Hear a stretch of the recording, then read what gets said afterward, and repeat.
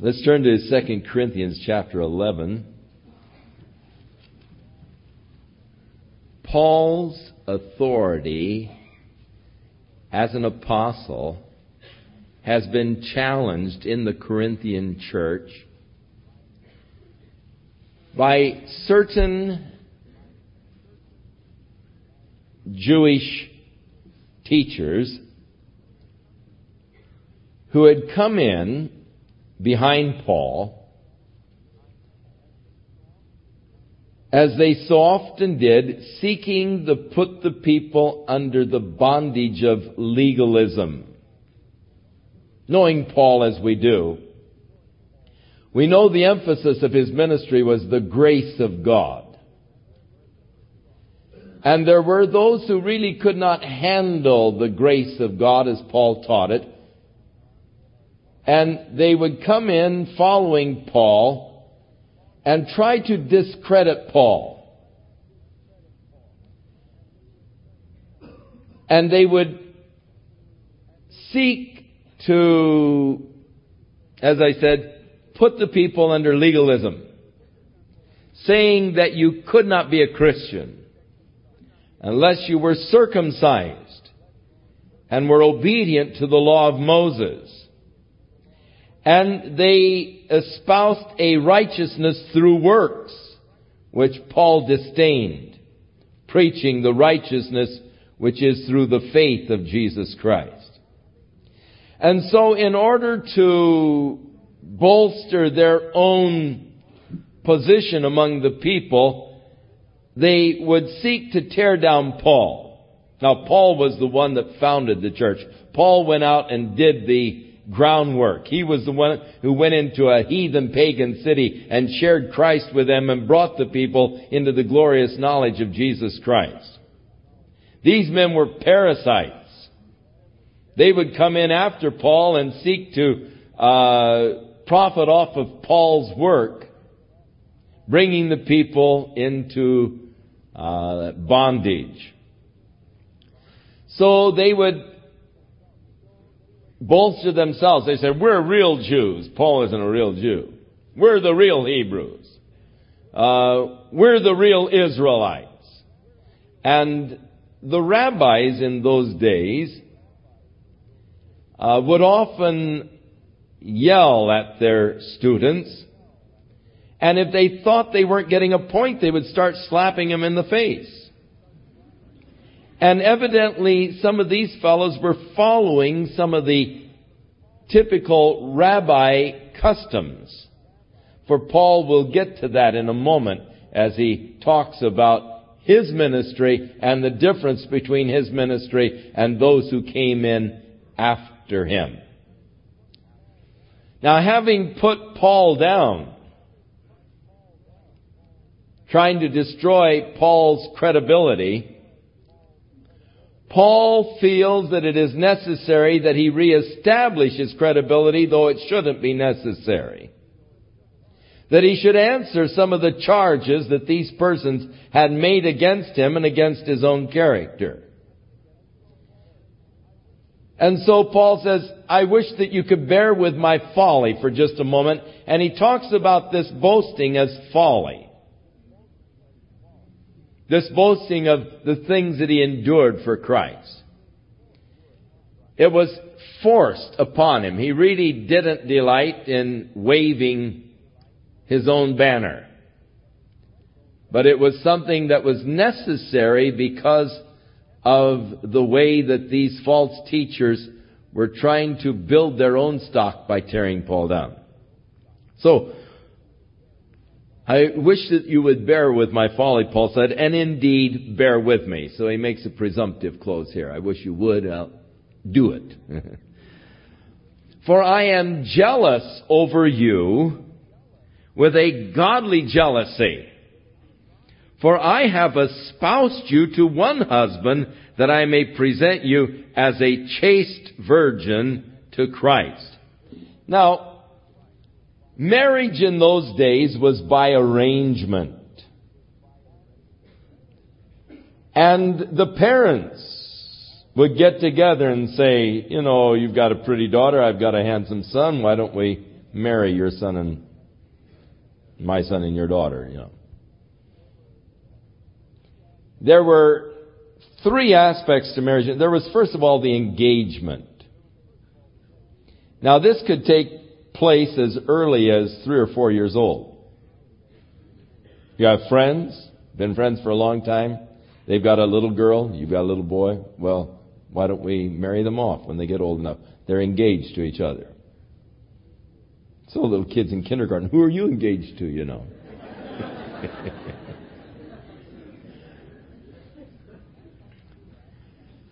As they grew up and the time came for them to get married, a year before the marriage, they would enter into an espousal, which was a total commitment, much as marriage. It was necessary to get a divorce from an espousal. However, the marriage was not consummated until the marriage ceremony.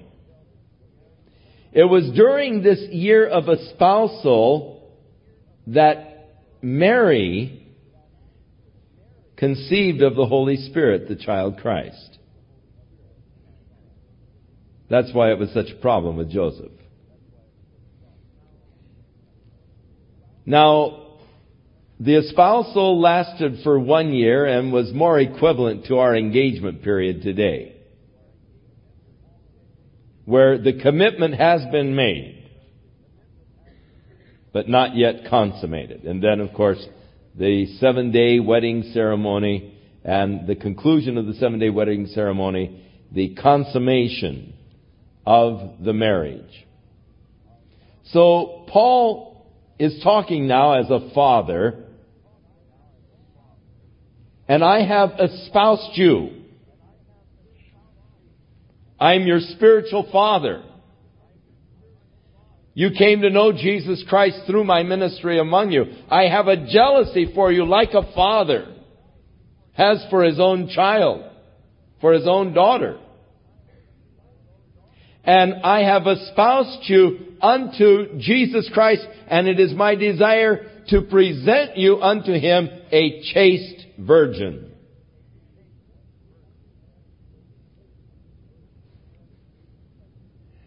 They had some interesting customs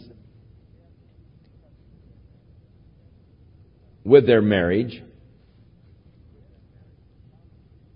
When the marriage was consummated, then they would have to show what they called the tokens of virginity. The father would keep this as proof in years to come that his daughter was a virgin. It was an extremely important thing. In fact, just the other day in Israel, a girl was put to death by her family because she had relations with a boy before she was married. And the family honors was at stake, and they put the daughter to death. It's a Bedouin tribe. They're carrying on the old customs from way back. And it's very severe. And the Bedouins still practice this today. If a girl is not a virgin when she is married, then that comes back on the family, the honor of the family and the father, because it's the father's responsibility to make sure that she remains a virgin until the time of her marriage. And they take that as an awesome kind of a responsibility and an honor thing. And to them, that is so very important. And so, Paul says, hey, I'm like a father. I'm jealous for you. My desire is that I present you unto Jesus, unto Christ, as a chaste virgin. Don't want you corrupted by these other teachings and by these other teachers, being led away into another Jesus, another gospel. I've sought to keep it pure. I've sought to keep you pure in the gospel of Jesus Christ. But I fear lest by any means, even as the serpent beguiled Eve through his subtlety, so your mind should be corrupted from the simplicity that is in Christ. It is so difficult to keep the gospel simple. There are always men who are wanting to complicate it. And all you have to do is go around and look at the way men have complicated the gospel. A couple of weeks ago on Sunday morning, I was standing in the old city of Jerusalem, just inside the Joppa gate, and we were haggling with one of the shopkeepers there. And I heard this karoom, karoom, karoom. And naturally I looked up to see what was going on. And here's this solemn looking guy. Looked like, man, he had sour stomach or something. I mean, just looked awesome, fierce, sour. Had this golden cane, big red hat on top of his head, black robe, walking down this little narrow street there in Jerusalem, the old city, taking this cane and popping it on the rock sidewalk as he was coming down. Kapam, kapam, kapam. And behind him, these guys in their black robes and black hats and all, looking just very somber, sober, marching in cadence to this karoom, karoom, karoom, you know. And here they're marching to church. They're going to officiate in the services. And the shopkeeper said, well, there go the Christians to church this morning.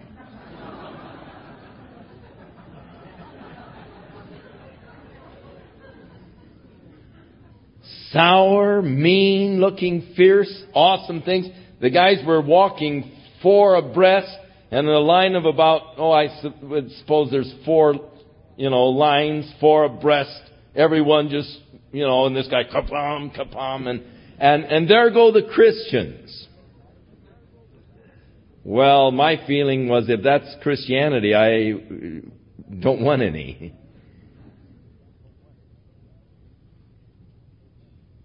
They've made it so complicated. You've got to approach Christ this complicated way. Paul said, I'm jealous for you. I wanted to present you in just the purity. I'm fearful lest someone has taken away from you the beautiful simplicity that is in Christ. Wherever we start to create our religious systems, begin to create our hierarchies, I want to show man that I'm higher than you. So I wear a particular colored robe. And my robe shows that, hey, I've got one on you. I'm one above you.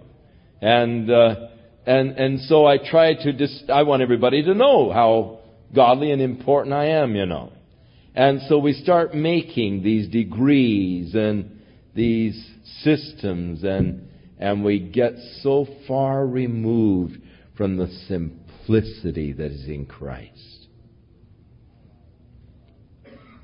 How I love kindergarten. How I love to go and sit in the classroom and just listen to the little children talk about God. The simplicity of their faith. The simplicity and the openness of their love. Their theology may be mixed up a little bit. On the first morning when the voice came over the speaker in the kindergarten class, they're all sitting there and suddenly the voice on the speaker says, "Attention, please." One little kid says, "Is that God?"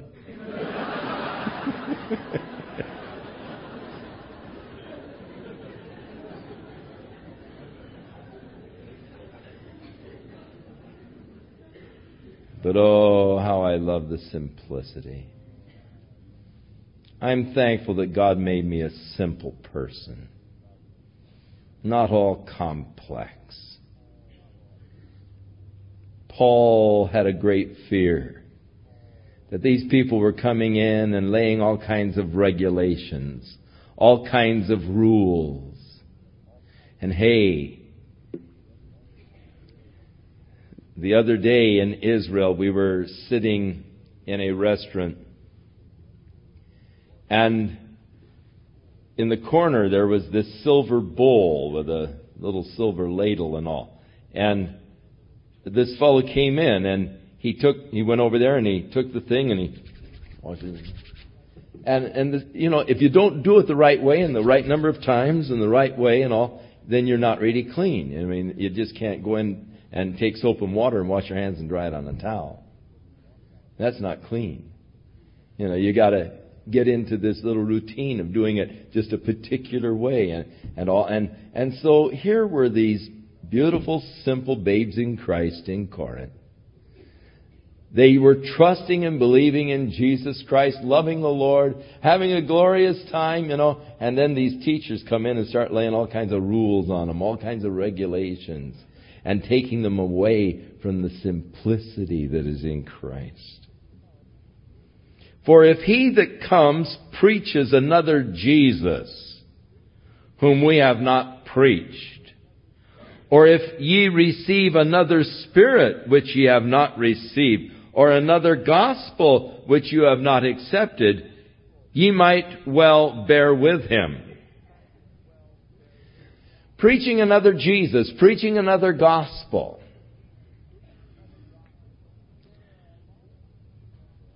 There are a lot of people who have taken the terminology and redefined it in order to confuse and deceive.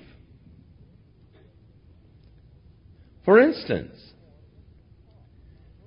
the Mormons talk about their faith in Jesus Christ, their belief that He is the Son of God, that He died for their sins, that He is their Savior.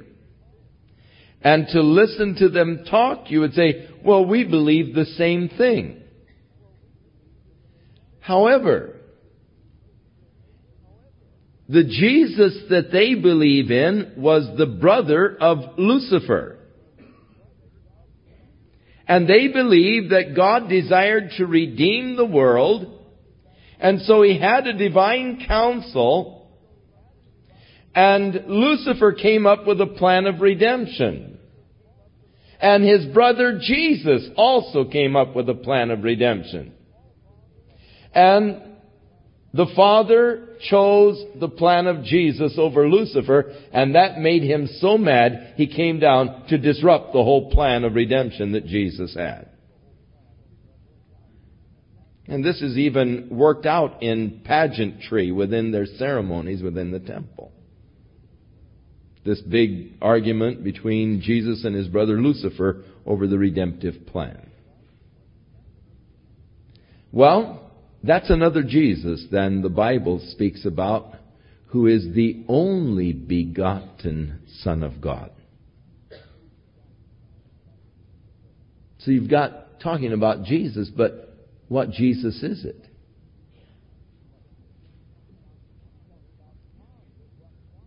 You talk about God, but what God is it? When you're talking about God, are you talking about Adam, who Brigham Young said is our only God with whom we have to do? The one who impregnated Eve? Now, the Mormons today really disclaim, and it should be declared that they do disclaim Brigham Young's Adam-God theory. They disclaim that, and it's only honest to admit that they disclaim the Adam-God theory. They do not disclaim Jesus, the brother of Lucifer. But the interesting thing is they don't realize that Brigham Young was actually following basic Mormon doctrine when he declared that Adam was our God. For what is the goal of the Mormon? If you're faithful, if your marriage is sealed in the temple, you remain a faithful Mormon, you and your wife will become gods, and you will have your own planet, and you'll be able to go out and populate your own planet, begin your own experiment, and you can oversee your own planet, and you will be the God over that planet. And we other nice people will be your angels and have to wait upon you and take care of the, menial details. That's Mormon doctrine. The ascension to Godhead, or to Godhood. Now, what did Brigham Young do? He took the doctrine one step backwards. In other words, why should we believe that it only started 6,000 years ago with Adam and Eve? You see, Adam was a good, faithful Mormon on another planet somewhere. He and his wife were sealed in marriage, and so he came with one of his celestial wives, Eve, and they began to populate the earth. And Brigham Young only took the Mormon doctrine one step backward. They're abhorred at the thought Adam is our God, but it's only their very doctrine that they espouse taken back a step instead of forward a step. Brigham Young was just going back. You see, all of us are progressing, if we are Mormons, into Godhead, or into Godhood, becoming gods. Seems to me that I remember someplace else where someone was told that they would become a god if they would only eat of the fruit that God said don't.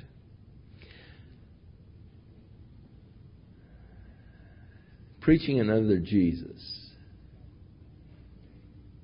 Coming by subtlety, leading them away from the simplicity in Christ. So Paul said, I suppose I was not a whit behind the very chiefest apostles. In other words, I really don't have to take a second seat to anybody. They had accused Paul of being rude in his speech. His speech, they said, is contemptible. He writes powerful letters, but his speech is contemptible. His presence is, he's a puny little runt. So he said, though I am rude in speech, yet I'm not in knowledge.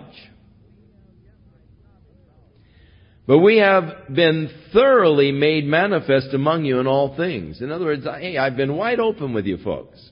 I have not hid anything. I've not been clever and tried to hide things and live a double standard. Have I committed an offense in abasing myself that you might be exalted? I didn't come in as some big shot. I didn't come in, with apostolic authority and ordering people around and all. I came in as a servant. I came in just, in simplicity of speech and manner and all. Though I'm not in knowledge. I know better, but deliberately I was that way among you. I didn't exalt myself. Have I committed an offense in abasing myself that you might be exalted? Because I have preached to you the gospel of God freely. Now the thing was, while Paul was in Corinth, he refused to take an offering. He did not allow them to support him. His support came, some of it from the church in Philippi, who sent offerings down to him. And when there was a need, he went out and worked as a tent maker to supply the needs. So he said, hey, just because I didn't take your money, I didn't rip you off. You see, these guys that were coming in, these teachers that were coming in, putting Paul down, they were ripping the people off financially. They had all kinds of give-me gimmicks. and just fleecing the flock of God, and yet putting Paul down. Paul said, I robbed other churches, taking the wages from them in order to serve you. Now, he doesn't mean literally rob the other churches, but he was receiving offerings that they had sent to him to support himself while he was ministering to those in Corinth. And when I was present with you and I was in need, I was not chargeable to any man, for that which was lacking to me, the brethren which came from Macedonia supplied, and in all things I've kept myself from being a burden to you, and so I will keep myself. As the truth of Christ is in me, no man shall stop me of this boasting in the regions of Achaia. You can't say that I came down there and laid a heavy, I need help trip on you. That I came down there to fleece you. That I came down to take advantage of you. Because I didn't receive anything from you. Wherefore, why is this? Because I love you not? Oh, come on. God knows, Paul says.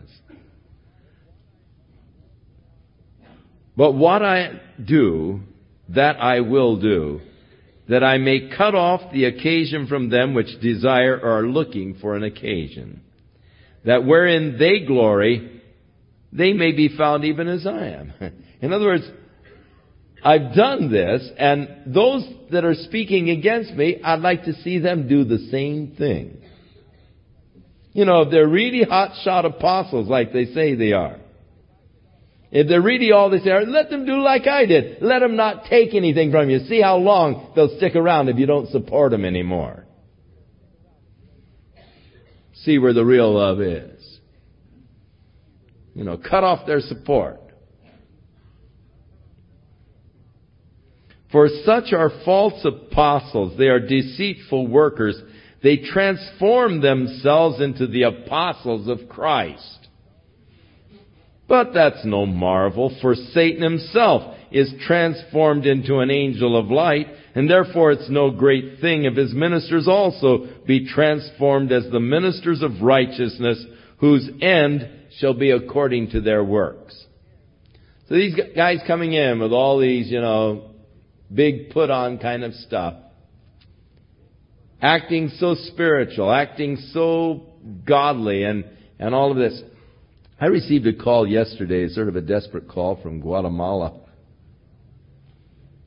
Some guy has gone down there from the United States with this manifestation of Sons of God doctrine, and he's introduced it, and some of the churches are just being ripped apart by this pernicious doctrine. The doctrine basically declares that we are going to be manifested as the sons of God, and that is what the second coming of Jesus is. He's not really coming literally, but He's coming in the church and will be manifested through the church, and we will be the manifested sons of God. We are the second coming of Christ. As soon as we be manifested in glorious power and we're suddenly going to be supercharged super saints, and we're going to take over the world, and it has a lot of ego kind of prideful kind of stuff involved. Hey, you're, which country you want to rule, and you're going to be dynamic, and you're going to be powerful, and you're going to be manifested, and the whole world is going to bow to you because they'll see that you are indeed, the Son of God and all this kind of stuff, and the world is waiting for your manifestation, and all we have to do is get perfect, and then we can be manifested. Oh, well, that puts it off for a while, doesn't it?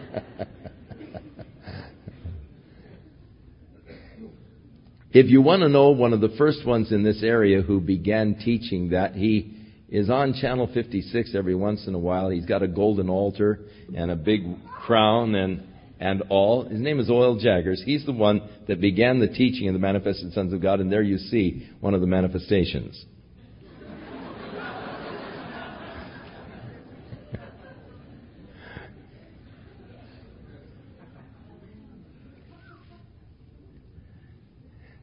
To me, it's an abomination, not a manifestation. So they come on. Angels of, as ministers of light, apostles and all. But Paul said, no big deal. Satan himself transforms himself or comes on as an angel of light in order to deceive, so that his ministers do. It's no big deal. I say again, don't think that I'm a fool.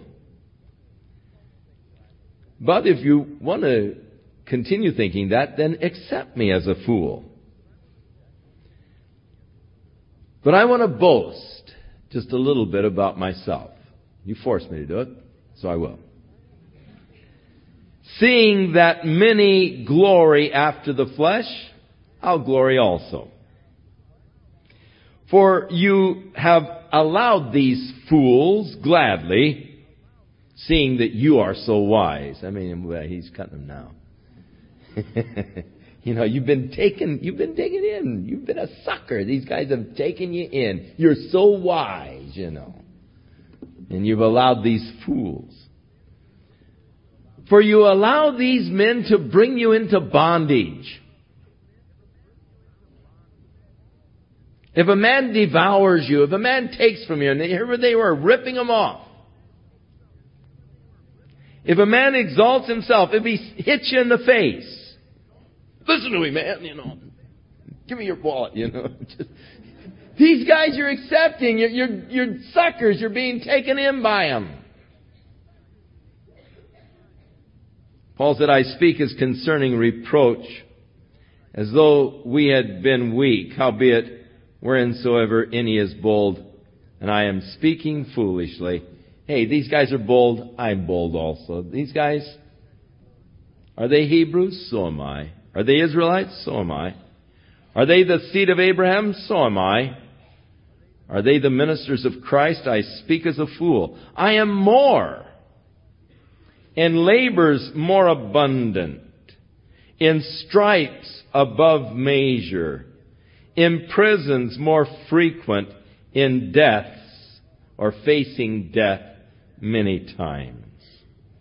Of the Jews 5 times I received 40 stripes save one. Thrice I was beaten with rods. Once I was stoned. 3 times I suffered a shipwreck. A night and the day I have been out in the ocean.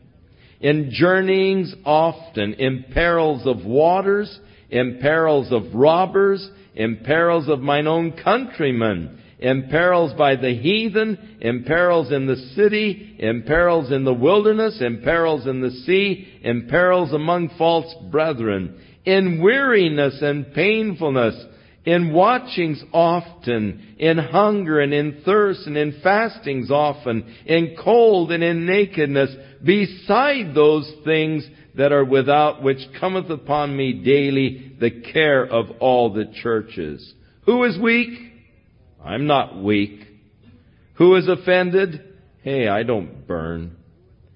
If I must needs glory, I will glory of the things which concern my weaknesses.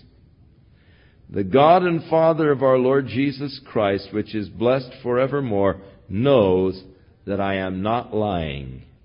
In Damascus, the governor under Aretas, the king, kept the city of Damascus with a garrison, desiring to arrest me, and they let me out through a window in a basket, and I was let down by the wall, and I escaped out of their hands. Now, this shows how incomplete is the record of the book of Acts. For Paul was writing this epistle to the Corinthians from Ephesus at the time in the book of Acts of the 19th chapter. And by the time you get to the 19th chapter, only about 3 of these things that Paul has listed are mentioned. But all of these things happened before the 19th chapter of Acts. So you see how incomplete the record of Acts actually is. It just sort of hit highlights. Paul is giving you a little more of the things that he went through. It tells us a little bit of Paul's told us of the stoning at Lystra and a few of these things. But man, what this guy went through to share the gospel of Jesus Christ with people who have never heard.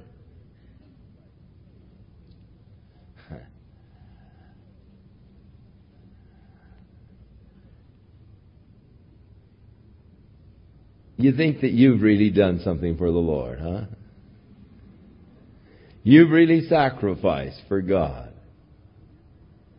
You've really made a commitment. Hey, look at this guy. I love Paul. In fact, he's one of the first guys I'm going to look up when I get there.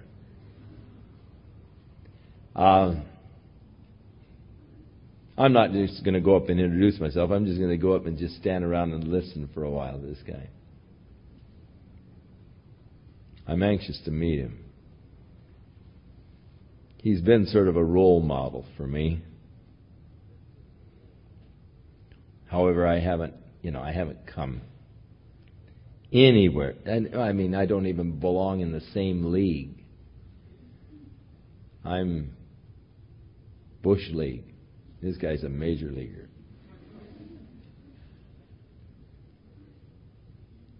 What commitment. Forced, really, to share these things. If it had not happened, we wouldn't have known all these things about Paul. But he felt it necessary. These guys were saying, hey, we're Jews. We're, this, we're... And Paul said, hey, they think there's something, I've got them beat hands down. If that's what you're looking for. It is not necessary for me to glory, but I will come to visions and revelations of the Lord. Now, I knew a man in Christ about 14 years ago, or over 14 years ago. And whether in the body I cannot tell, or whether out of the body I cannot tell, God knows. But such a one was caught up to the third heaven. Now, I've heard preachers talk about Paul's out-of-the-body experience. And they said that he had one of these out-of-the-body experiences. Well, that's interesting that they know that. Paul didn't know himself, and it happened to him.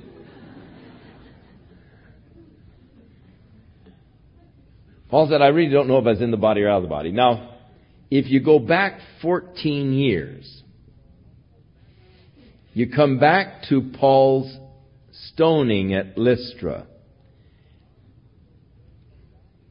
And it is possibly this very experience that Paul is talking about. You remember that they stoned Paul at Lystra and they drug him out of the city thinking that he was dead. And his friends stood around him weeping. They thought, oh, poor old Paul, he's had it, His limp body lying there, and the guys had gone home who threw the stones because they figured, hey, we've killed him, we got rid of that guy now. And his friends are there crying. And suddenly Paul's eyes begin to flutter, and he gets up and he says, hey, let's go back and preach.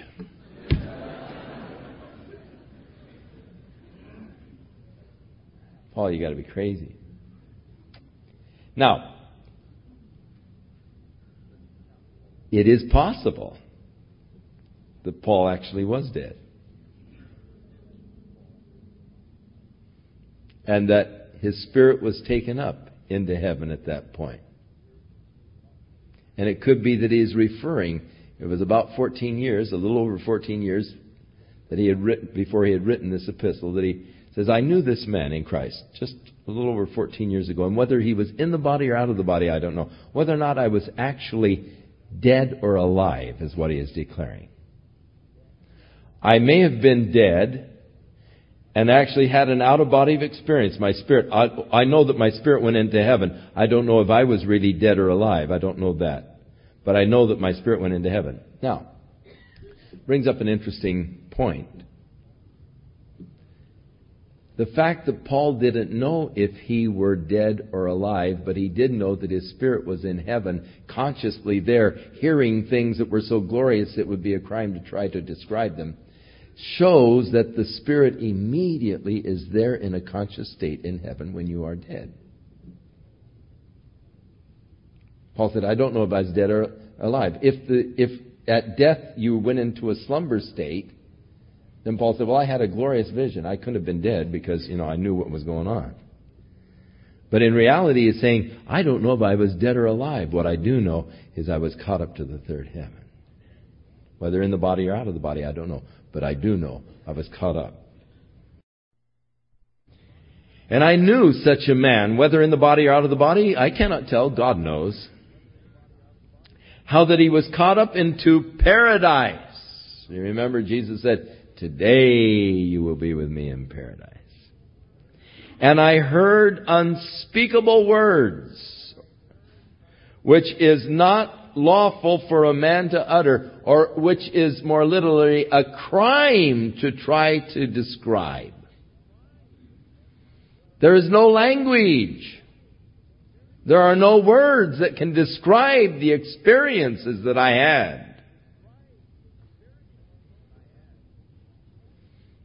I read once of a little girl who was blind. But the problem was not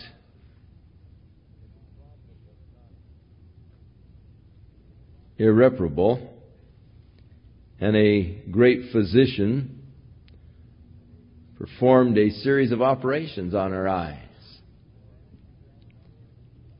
And they were taking the bandages off slowly, a few at a time, to allow more light to penetrate to the optic nerves. Until finally, they took off the last bandages.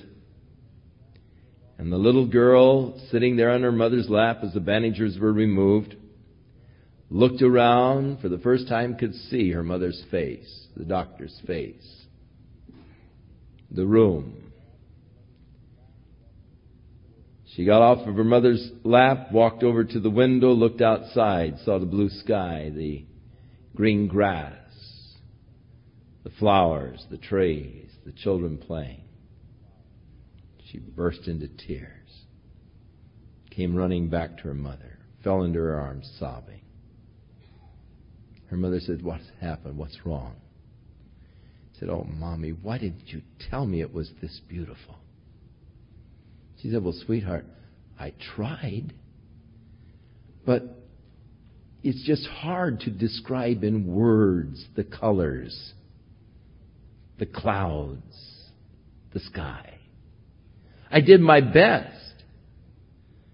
When we get to heaven, we'll go up to Paul and say, "Paul, you were here. Why didn't you tell us it was this beautiful?" I told you, man.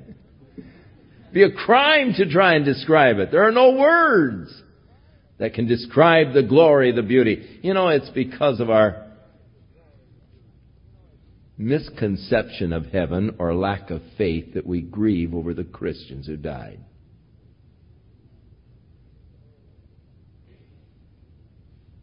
Oh, what a shame he had his whole life in front of him, you know. He was so young. What a shame. Oh. What a blessing. He doesn't have to go through this cruddy world. You know, if you really understood heaven, the glories, that we should weep over someone's gone? No, weep for yourself because you're still around. But don't weep for them. That's foolishness. Caught up into paradise. I heard these things, these words. It would be a crime to try and utter them. And of such a one will I glory, yet not of myself, but in my weaknesses. For though I would desire to glory, I will not be a fool. For I will tell you the truth. But now I am holding back, lest any man should think of me above that which he sees me to be, or that which he hears of me. I don't want you to think. I don't want to think that I'm something or somebody. Because God has done all of this for me, that I'm something special. Paul wasn't trying to elevate himself in their eyes. He was forced to just defend his place because the truth that he proclaimed was being challenged. And that's the only reason why he was declaring these things to them, because the truth was standing in jeopardy. But he said, I'll tell you what I really glory, and I glory in my weaknesses. Unless I should be exalted above measure because of the abundance of revelations, there was given to me a thorn in the flesh, a messenger of Satan to buffet me, lest I should be exalted above measure. So Paul here now makes reference to this thorn in the flesh, and the Greek word is actually a stake or a tent stake. Now, when those Bedouins set up their tents, which incidentally is the job of the woman, the men don't even know how to handle them. They don't know how to set a tent up. They can make good coffee, but they don't know anything about setting up a tent. That's woman's job. Women have to take down the tents, carry the tents, and set up the tents when the guy decides to, move a bit. Of course, he has to determine when it's time to move. That's his job. Not enough green grass here for our sheep. We better move along, and he determines where they'll pitch the tent. But then it's the woman's job. But out there in the wilderness, they really get some good howling winds. So they take these tent stakes, about 18 inches long or so, and they drive these tent stakes in to hold the tents against those desert winds. Paul said there was this tent stake in my flesh. Man, this spike, or this stake, really. Not a thorn, not a little irritant. Hey, this thing was really major. There was given to me. Interesting statement. Now, I'm sure that as Paul was praying that it be removed, he didn't know that it was given to him. That's something he discovered in prayer.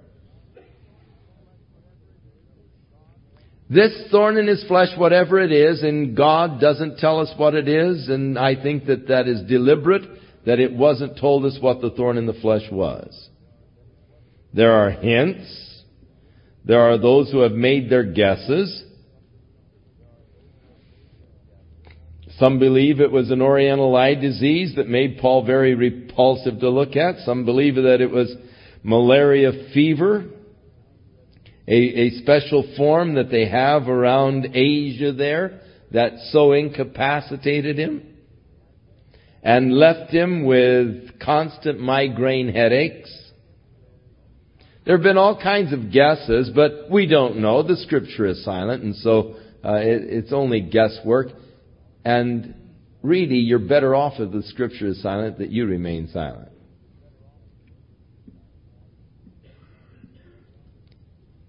I believe that God deliberately didn't let us know what his thorn in the flesh was, because any of us who have any thorn in the flesh can relate to Paul and relate to his experience. You see, if we knew exactly what it was, we'd say, oh, well, that's Paul, but, mine's different. God could do it for Paul, but, you see, mine is so different, than Paul's. The fact that we don't know, we can all relate to it. Because it was a bothersome thing. It was a painful thing. It was a weakness. He calls it an infirmity.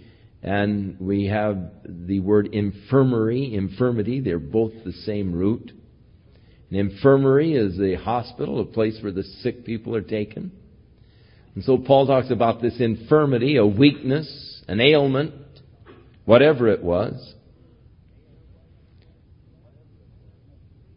There was this messenger of Satan buffeting him.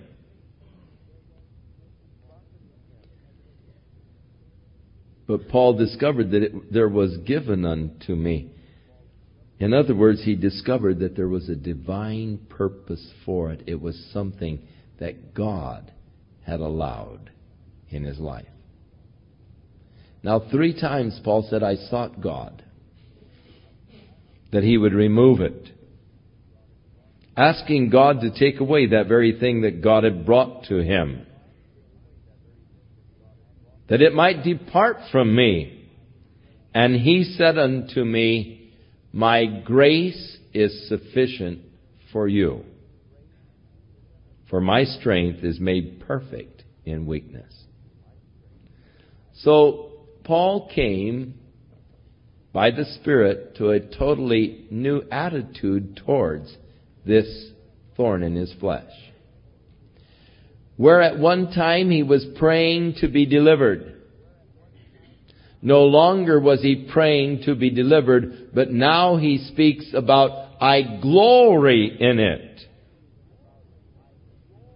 Therefore, I will glory in this weakness, because God's strength is made perfect in my weakness. I will glory in the weakness, that God's power might be manifested in my life. And then he says, I take pleasure in this weakness, in the reproaches, in the necessities, in the persecutions, in the distresses for Christ's sake.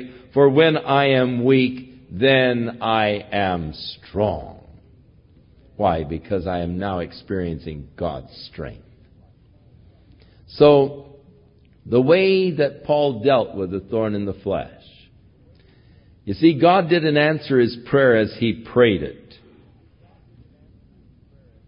Because God is sovereign. God doesn't have to answer my prayers.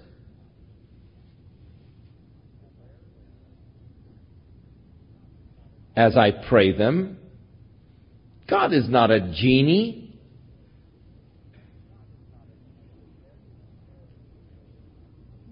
He isn't there to fulfill 3 wishes.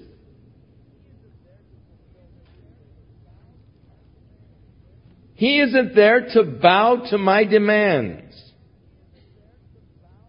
I'm not running the universe. And if I have good sense, I won't even seek to run my own life. But I will commit the keeping of my life to Him. I will commit my destiny to Him. I will seek His guidance and His direction. A man is a fool who tries to direct God to condescend to His will, to His demands. What do I know? What do I understand of the things that are going on around me? I see such a minuscule part of the total picture. I have been so mistaken in my judgment on issues because I didn't know the whole truth. And when I knew the whole truth, I was so embarrassed by what I said. Look what I did. You know what I did, and now I found out the whole truth, I told that guy off. I told him how stupid he is, and he's the judge I have to face next week, Man, if I'd only known, And so here I am, so limited in my understanding and knowledge, and yet I'm saying, all right, now God, this is what I want you to do, and if you want me to keep serving you, you better do it, Or I won't believe in you anymore, If you don't come through on this one, Lord, forget me, And here we're trying to twist God's arm and force God and cause God to bend to our wills. Paul prayed. He got an answer. It wasn't the answer that he was praying for. Many times this is true. God doesn't give us what we ask for because He has something better.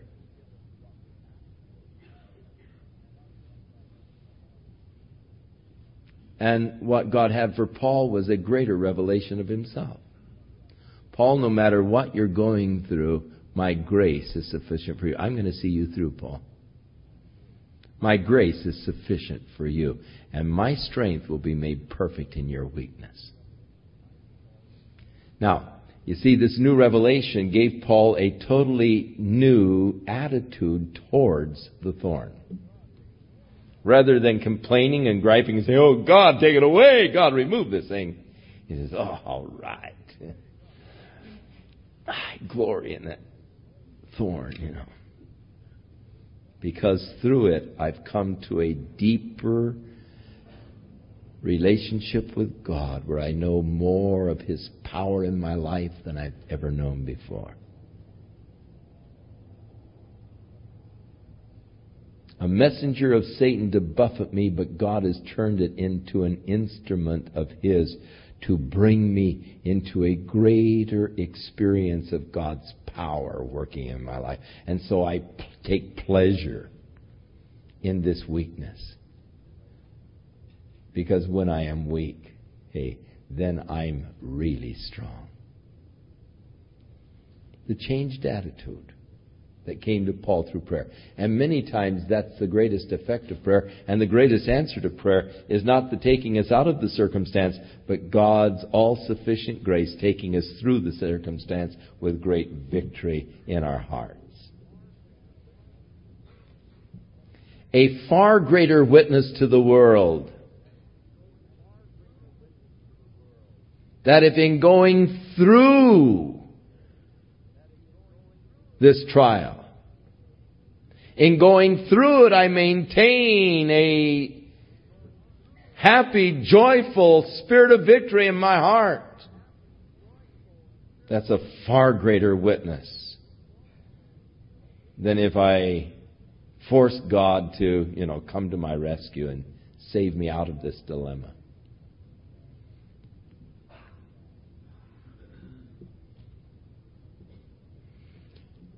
Paul said, I've become a fool in glorying, but you forced me to do it. For really, all the while, you should be commending me.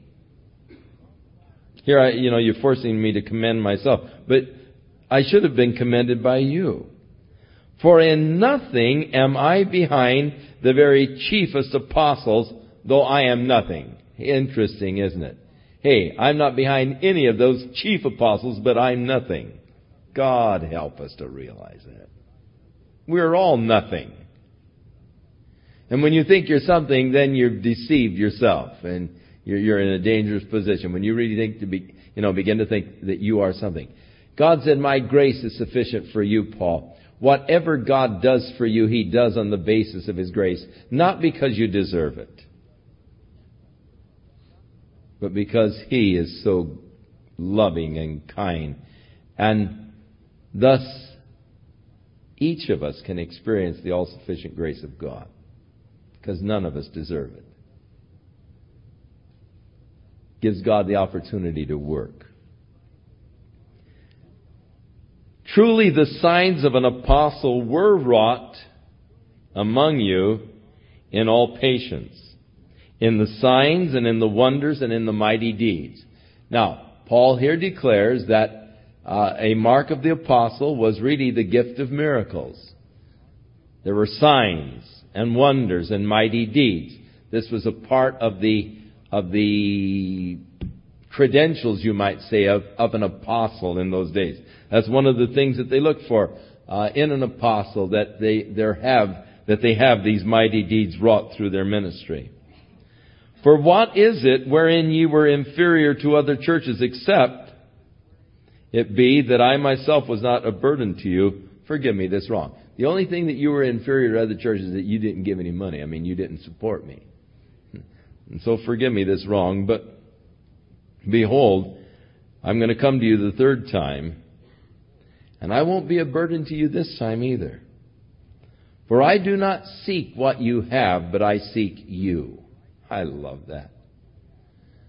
I'm not here because I'm wanting to be enriched. I'm here because I love you. I don't want your possessions. I want you. For the children ought not to lay up for the parents, but the parents for the children. I shouldn't be inheriting from my kids. They should be inheriting from me. I should be laying up for them. I shouldn't go and say, hey, son, I really need some help this week. Can you help old man out, They do. They follow this. They believe the Scripture. They come and say, Dad, can you help me out?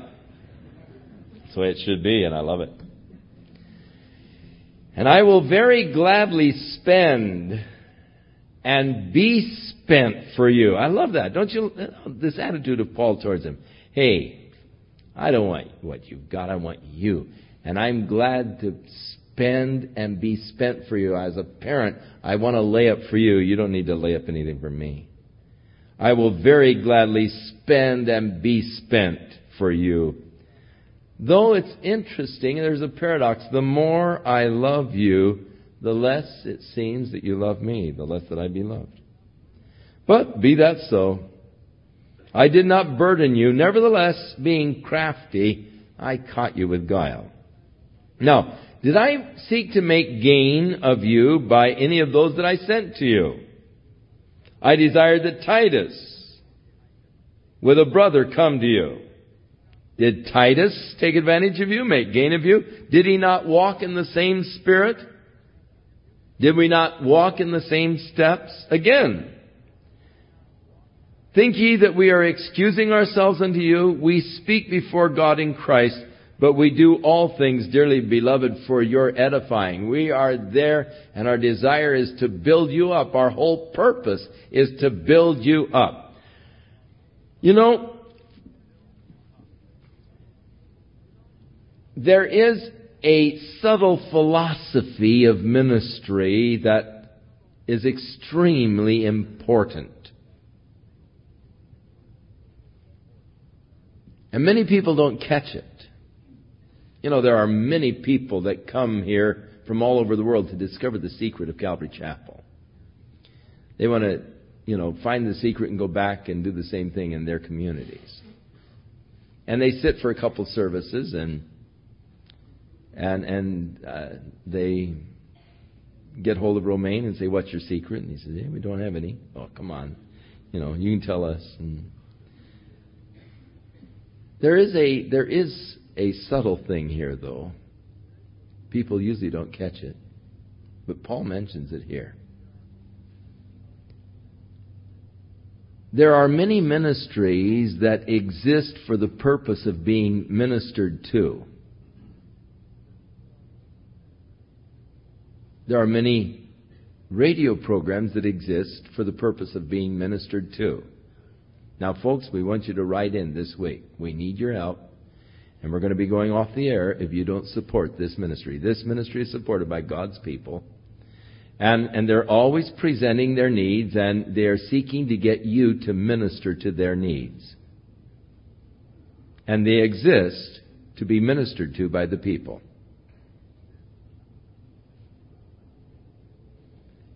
That was not Paul's ministry. Paul's whole purpose was to minister to the people.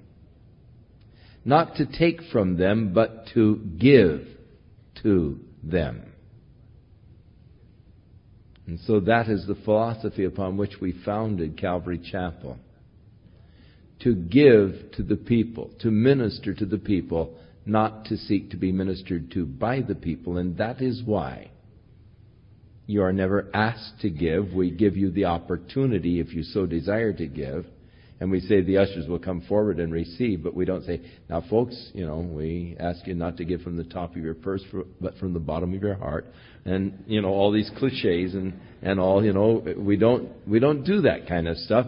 It's there. If you can give cheerfully and hilariously, fine. If not, keep it, and we're very open with this. Because we are not here to be ministered to. We're here to minister. We're not here to receive. We're here to give.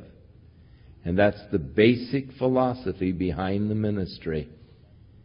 And it was borrowed from Paul. We seek to build you up. For I fear that when I come, Paul says, I'm not going to find you. I'm coming again this third time, and I'm afraid that I'm not going to find you like I would like to find you. And I'm afraid that you're going to find me not what you would like to see.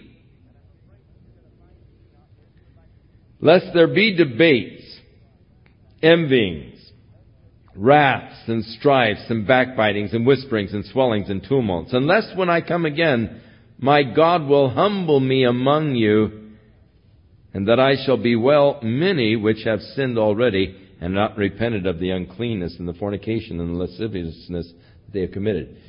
Paul is saying, I'm afraid that when I come, if things aren't straightened up, that I'm going to really be bewailing you because God's going to wipe some of you out.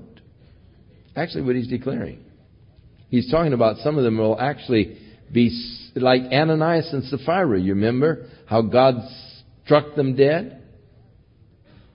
And Paul is warning the Corinthians, unless you clean up your act, I'm afraid that I'm going to be standing at your funerals. That the power of God's Spirit working through my ministry and my life will really come down heavy and hard, and some of you will die. Several years ago,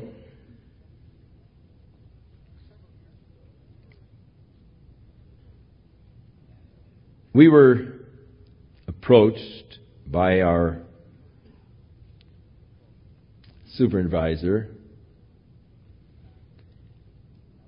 to take a pastorate out in the Chino area, which we were rather reluctant to do. It was a large church, but the pastor who had been there, who had founded the church, had gotten into some moral improprieties and had to leave. The people were shattered. And the supervisor wanted me to go out and to take that church and try to pull it together.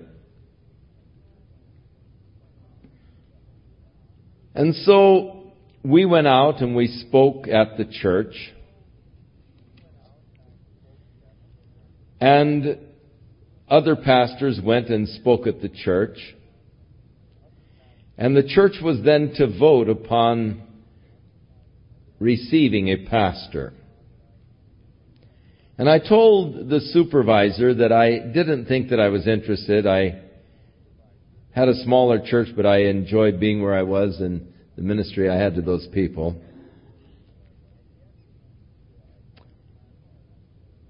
And yet, in my heart, I sort of felt that God was asking me to go there, that was really God's will, but I was trying to fight it because I didn't necessarily care for the area to live, and I enjoyed living where I was at the time. And so they were to have a church membership meeting and to vote, and the supervisor said, well, would it be all right with you if I left your name on the ballot as they vote for their pastor? Would it be all right with you if I left your name on the ballot? I said, well, yeah, as long as I don't have to go. You know, I still have the option of not going.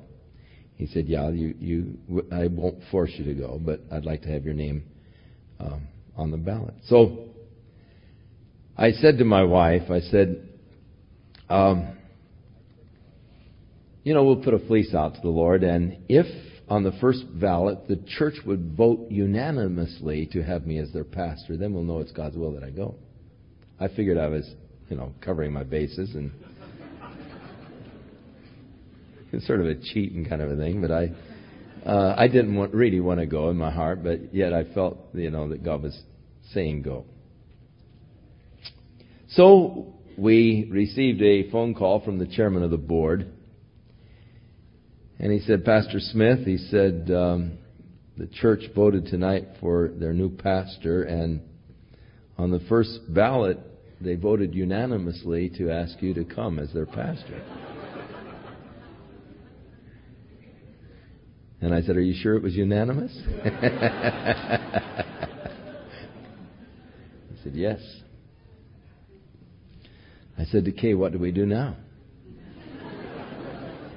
She said, well, it looks like we better go. So we prepared to go out there. Well, the Wednesday night before we were to start on a Sunday, there was a lady in the church who decided to get a group of people together to support the pastor who had to leave because of the moral improprieties, and to try to block our coming. And so she had started this little undercurrent in the church, started calling people and started this undercurrent in the church against us. That Wednesday evening, prior to our going on Sunday, she was struck by a car and killed.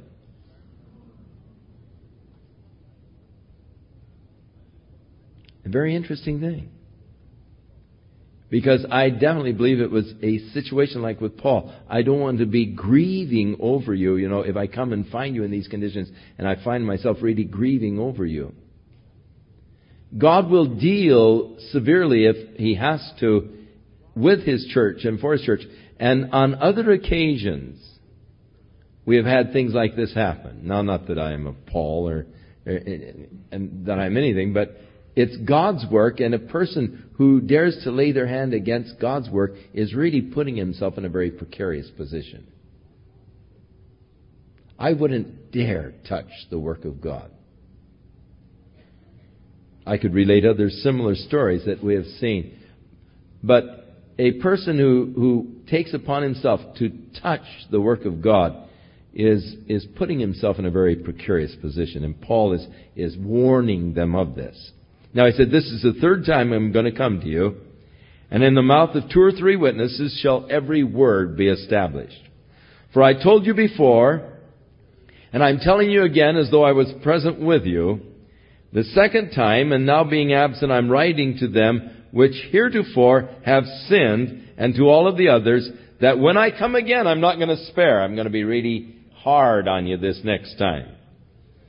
Since you seek a proof of Christ speaking in me, which to you word is not weak, but is mighty in you, for though He was crucified through weakness, yet He lives by the power of God, and we also are weak in Him, but we will live with Him by the power of God toward you. So you better examine yourselves, whether you be in the faith. Paul is saying, look, I'm going to come, and it's going to be heavy.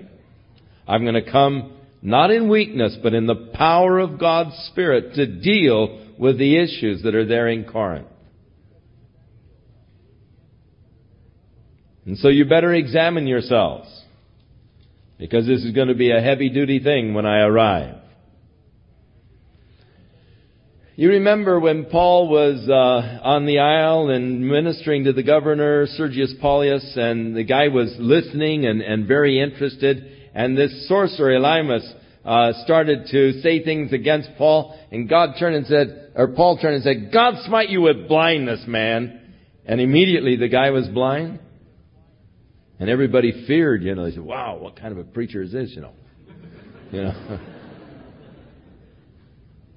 And they gave greater attendance to the word. But Paul says, hey, when I'm coming in power. Even Christ was crucified in weakness, but He was raised in power. And I'm weak in Christ, but hey, I'm coming in the power. And so you better examine yourself to see if you be in the faith and prove your own selves. Know ye not your own selves how that Jesus Christ is in you, unless you're a reprobate? But I trust that you will know that we're not reprobates. Now I pray to God that you do no evil. Not that we should appear approved, but that ye should do that which is honest, though we be as reprobates, or you consider us as reprobates. For we can do nothing against the truth, but only for the truth. For we are glad when we are weak, and you are strong. And this also we wish.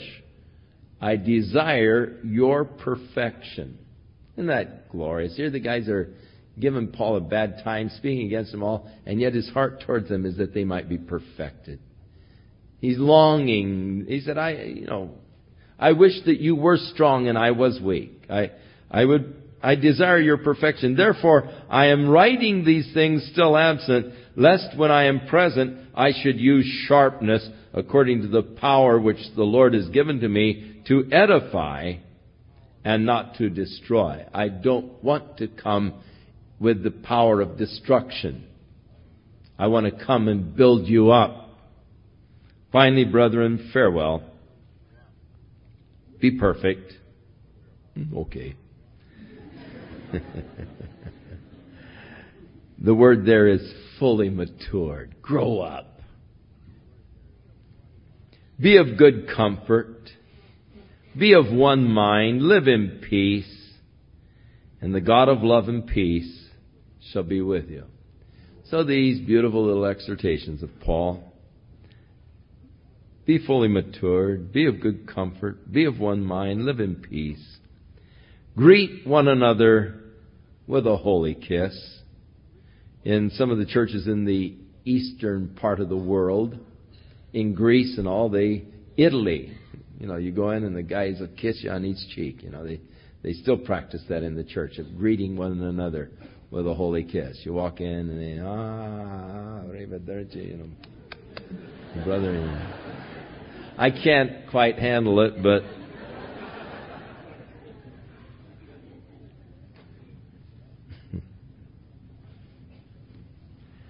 all the saints salute you. The grace of the Lord Jesus Christ and the love of God and the communion of the Holy Spirit be with you all.